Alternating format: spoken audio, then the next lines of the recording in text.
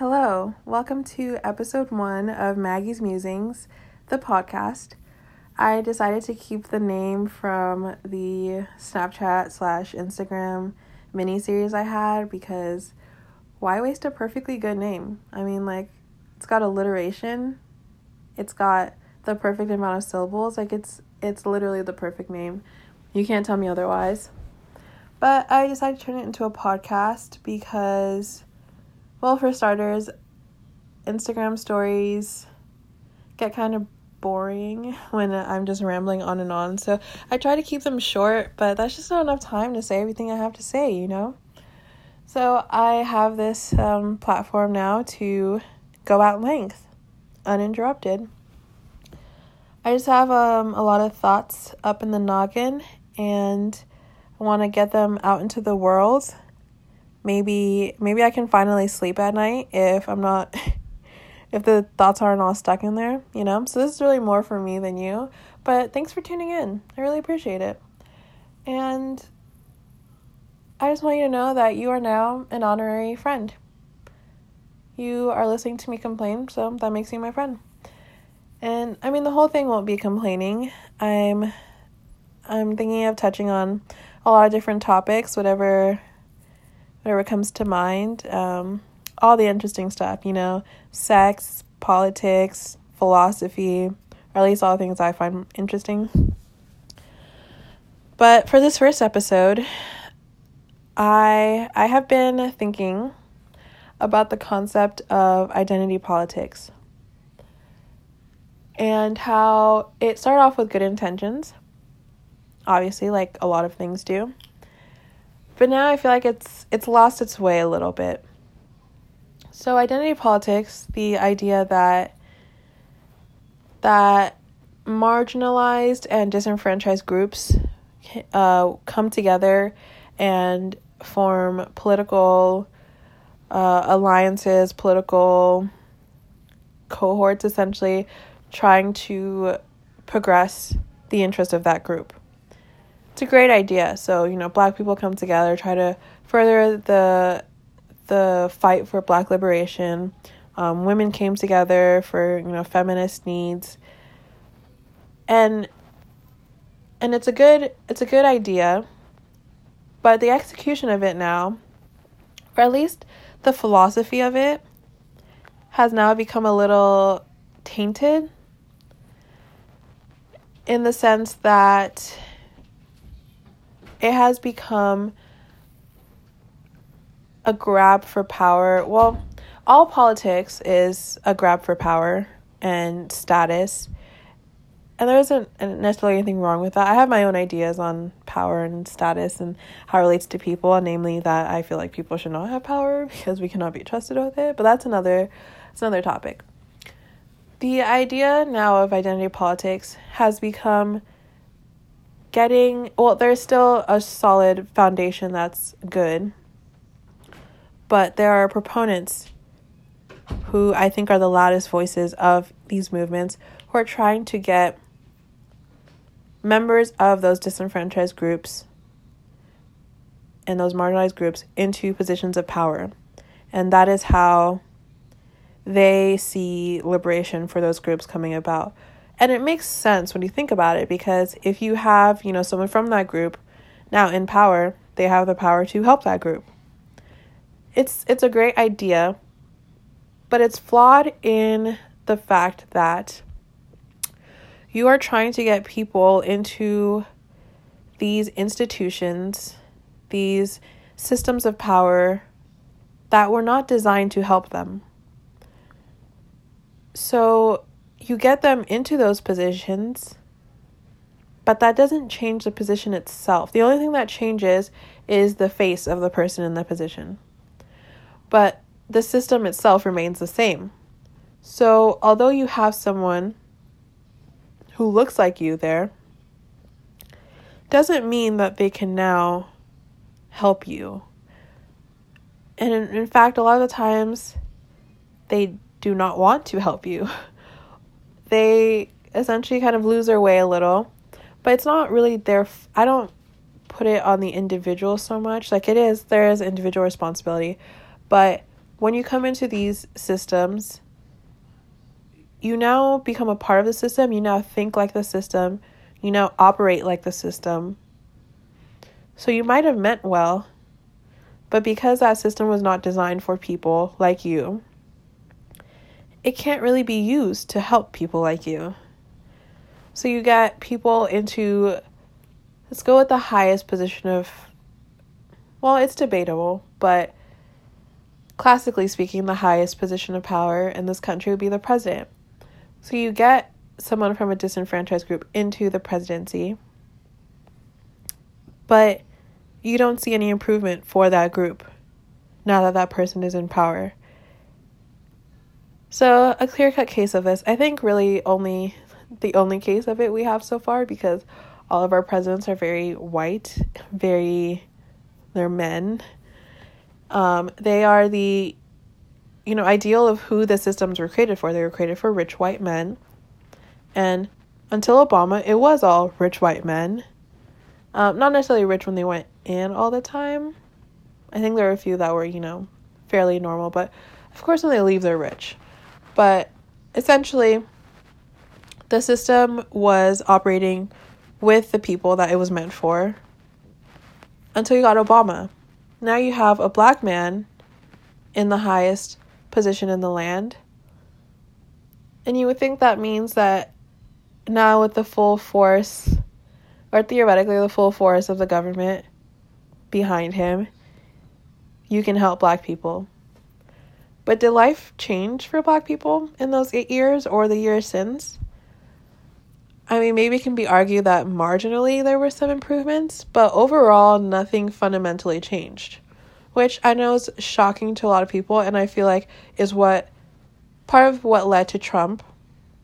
I know a lot of people like to think that the country, people are just stupid and went for a racist because they're all racist and terrible people, and I'm sure that's a lot of them.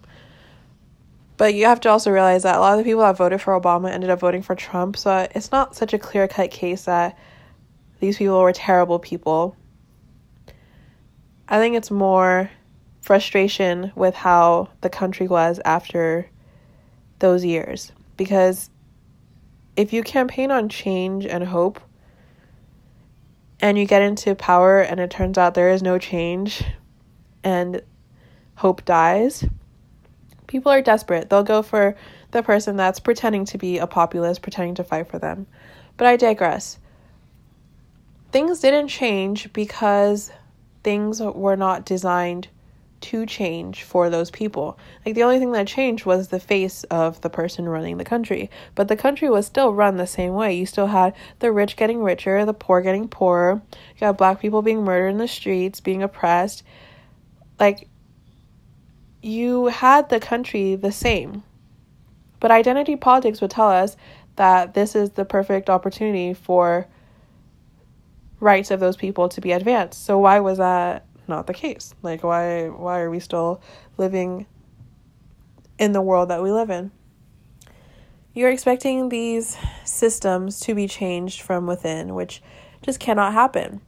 And I think I forgot who, it might have been an author, it might have just been a tweet, I don't know, but I'm like an information sponge. I feel like I have these different ideas I got from the internet, and I don't know where they came from. But this one was a good one, I thought. It said, I'm paraphrasing here, but it was essentially the idea of having a seat at the table. And people want to have a seat at the table, but this table was built with the blood, sweat, and tears of your ancestors. It is the same table that your ancestors were raped on. So why do you then want to be at that table instead of burning that table down? Burn it to the ground. That table has rotten, bloody history. And I know the idea of history being ingrained into things seems a little odd, because we a lot of times we say, oh, that was in the past, as if it has absolutely no bearing on the future. That's just not the case. The same institutions that were created back then, the same ideas behind it are still here today. So you're trying to get to this table that was not made for you, that was in fact made violently against your ancestors' wills, and you're expecting that to solve what? Like, the system itself will remain the same. Sorry, my nose is getting stuffy. The system will remain the same regardless of who's in charge. So the idea of getting these people into positions of power, it doesn't really, the practicality of it just isn't right. It doesn't pan out. So you see that I feel like currently with the resurgence of Black Lives Matter, we see it a lot, because these Black politicians that were put into positions of power to help Black people, they have this perfect opportunity where now they can, something simple, defund the police. I'm not going to get into like police brutality and all that in this episode, because that's a whole other story. But it's known that there's a problem with policing in America.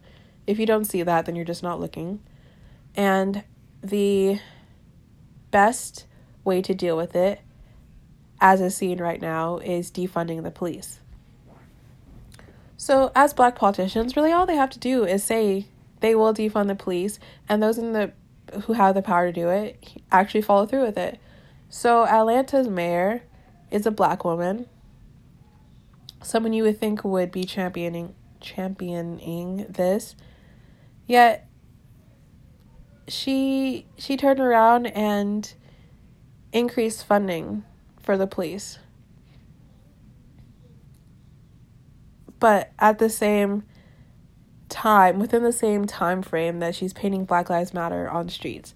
So you get this very clear-cut case of how just because someone looks like you does not mean that they are fighting for you. I don't know if it's necessarily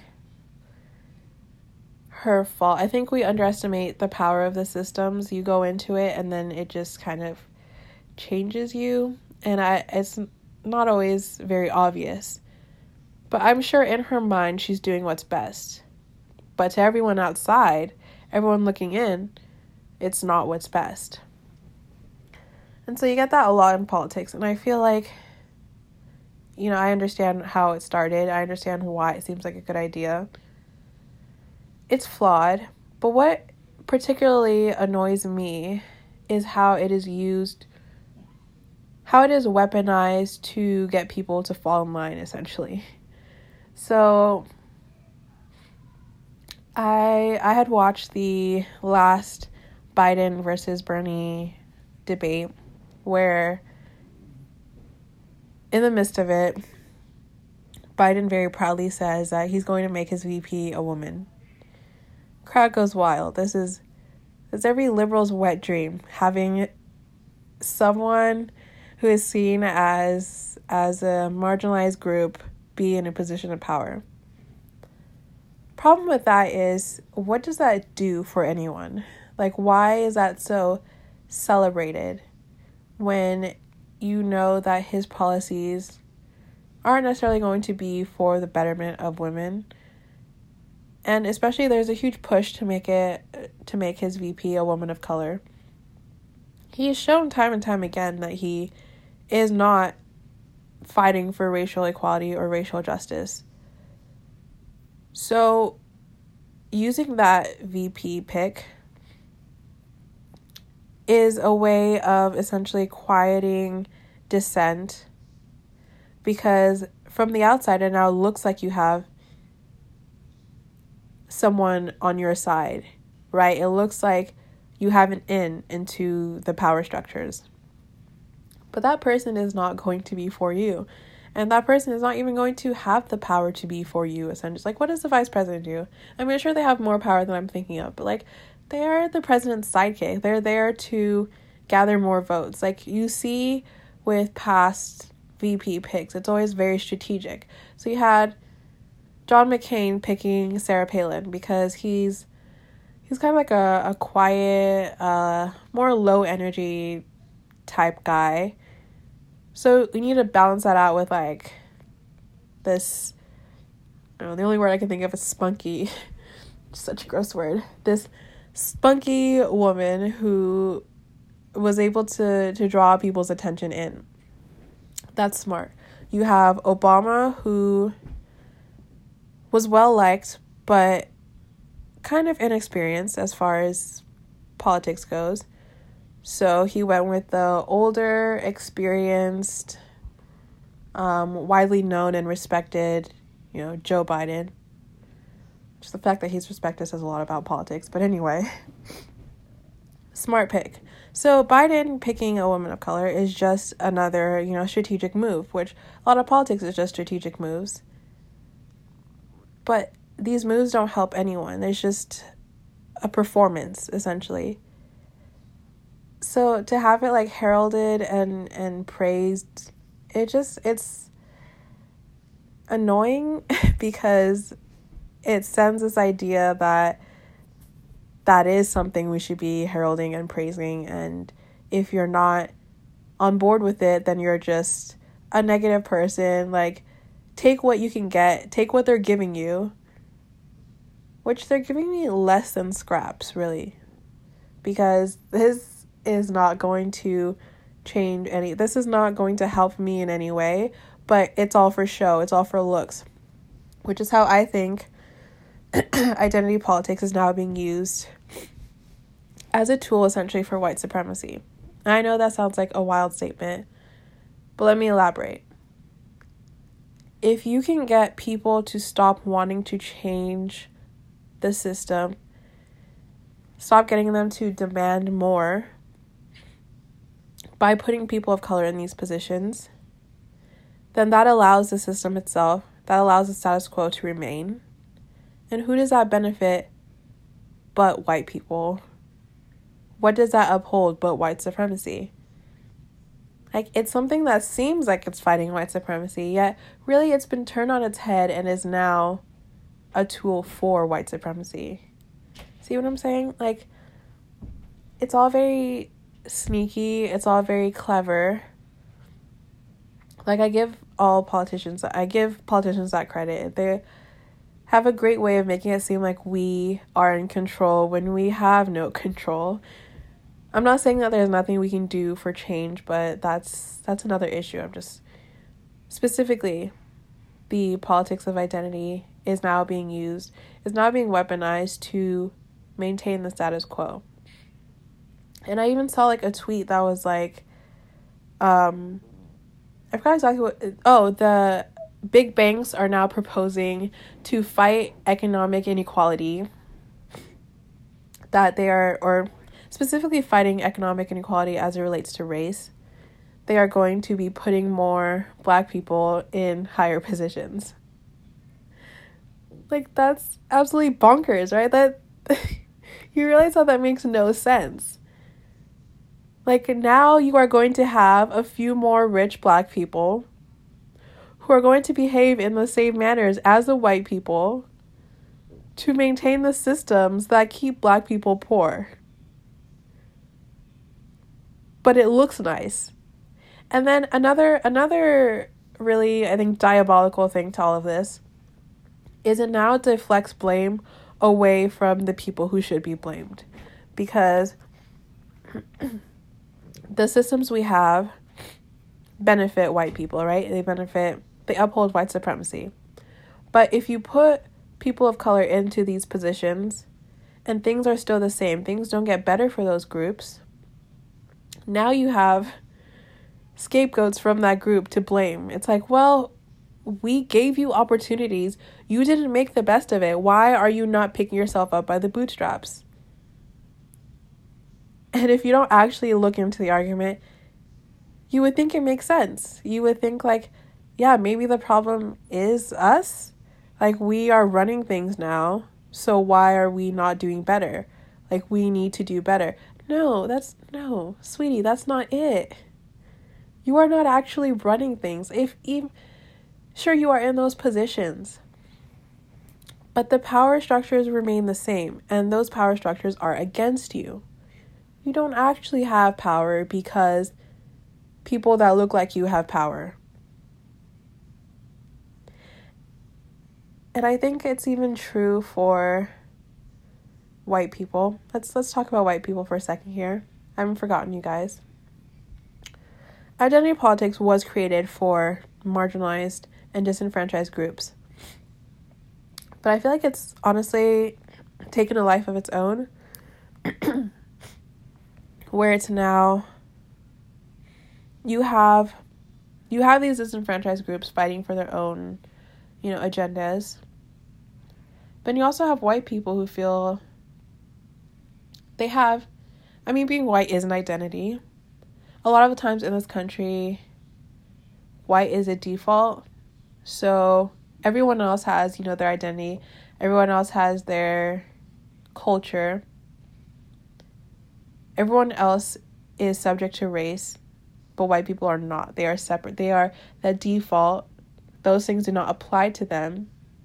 You are other. They are, what is supposed to be. They are the blueprint, essentially.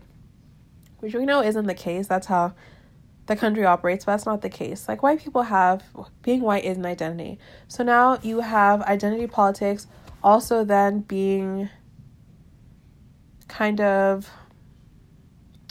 have these white people being brought together for their own identity politics, where it's a reactionary element to these other groups having their identity politics. So it's like, oh, Black people want these special rights. Gay people want these special rights, which is a thing that's used often, special rights. It's not equal rights. They don't see it as equal rights. They see it as you wanting more, right?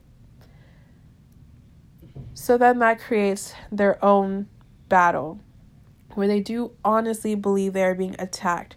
They believe that they then need to regain power. So not only do you have people of color, not only do you have Black, Indigenous, and people of color fighting for this power, getting to positions of power where things don't change for them, so now they can be scapegoated for it, but also it can be used as a tool to neutralize dissent because, well, we've given you power. What more do you want? But you also have, on the other side, white people then struggling to reassert their dominance in a way. Like, it's been known that white people will no longer be the majority in decades to come. I think that scares a lot of them. Which honestly, it shouldn't, because if you look at South Africa, being the minority does not mean that you will not be in power. But that's another thing. I think it creates this dichotomy of sorts where it's us versus them. And getting rid of identity politics is not, the solution to that, and that is not the solution to that system necessarily, I don't think. And I don't think we should get rid of identity politics. I really don't. I think having things like Black Lives Matter and feminism and, separate or different struggles, different social justice battles, essentially, that also intersect a lot of the times, I think that's great. Again, my problem is the execution of it, what the thinking behind it for some of the members of these groups. So I think that should remain, and I don't think like white people being in fear is anything that we should adjust ourselves to. But I think we overlook how they are also feeling as if they have, how do I put this? They are also feeling victimized in a way and using the tools that were meant to help disenfranchised people to help themselves instead. So like all good things, it started off good, and now, or like many things, it started off good. Now it's being used in multiple ways to harm people. They're being able to scapegoated, they are neutralizing dissent, and now it is being weaponized by the other side. So these are a lot of challenging interplays that happen with identity politics, and sticking to the notion that getting to the highest positions possible, putting more people into these positions will solve things. Having more Black bankers will not solve economic inequality. It just won't. I'll tell you. But because identity politics, we've now created a system where that sounds logical if you're not actually, or not that it sounds logical, but someone can say that and keep a straight face, which is just sad. But do we also think it's sad when people say, let's get a woman in office and then we'll now further feminism? Or was it, which is another thing, 2016, Hillary Clinton's very strong supporters. I have not forgiven you guys. That's a way where you guys weaponized identity, where all criticisms against her were seen as sexism, were seen as misogyny, when in fact, a lot of it is valid critiques. And her being a woman did not have much to do with it. I'm not going to say that her being a woman didn't have anything to do with the criticism she was facing. I think a lot of the times, a lot of the things that she was suffering from, or a lot of her image issues came from her being a woman. And I don't necessarily think that the right would have been as, I guess, aggressive in their fight against her if she wasn't a woman. Which I guess that's hard to say because I don't know if I necessarily noticed that with Biden right now. So, I mean, yeah, her being a woman did have a lot to do with the criticism she was getting. But that wasn't the entire thing. Like, I just hear a lot of people say that America wasn't ready for a woman president. They hate women so much that they brought Trump in, and that just ignores a lot of the other things that were going on. Like, a lot of the stage was laid out for Trump, like, perfectly. So to say that the sole concern was her being a woman, that's just not accurate. And it's honestly a pretty lazy analysis of things, which a lot of political analyses nowadays are just lazy, I think. Like, any criticism of Biden is you helping Trump. Like, that's, I don't know, people think in very binary ways now. And that's never helpful for anyone. Like, things are more than black and white. Essentially everything has a gray area. So having this concept that you can't criticize someone from a minority group. I don't really like the term minority group anyway. I don't know what to put in its place. But the idea that you can't criticize people from groups that aren't given as much power in society, because that then makes you a fill-in bigot term. That makes you misogynist or racist. That's not a nuanced way of thinking about things. And a lot of times it's not true because that particular criticism that they are facing does not tie to their identity. You know what I mean? So anyway, I feel like there's some work to be done there. Like I've said before, I definitely think we should stick to, like, we shouldn't start thinking of everything as this, like, the idea of America is like a melting pot. We all have the same culture, the same identity, we all want the same things. That's just not an accurate representation of the country, and that's just erasing a lot of people's identities. So no, I don't think that we should get rid of groups or people coming together in groups based on their identity to form or to further the interests of those groups. That's not what I'm saying. I just think we should be a little smarter about how we go about it and stop being so placated by these simple measures of just having a face that looks like you. And representation is definitely important. It inspires people. It it shows that this country isn't just for rich white men, but it can also be a way to kind of blanket over the issues. Like, sure, get more people of color into positions of power, but one, make sure that they're actually, good and on your side. Because just because Hillary Clinton is a woman, I don't think that she would be fighting for me. So that's not, an argument you can make towards me, like, oh, she's a woman, so why would you not vote for her? As if that matters to me all that much. So one, be mindful of the person, not just their identity, but also what they have to say, their policies. But two, honestly, what was I saying before? I know I said one. What was the list I had in my head? Wow, who even knows? Anyway, these easy outs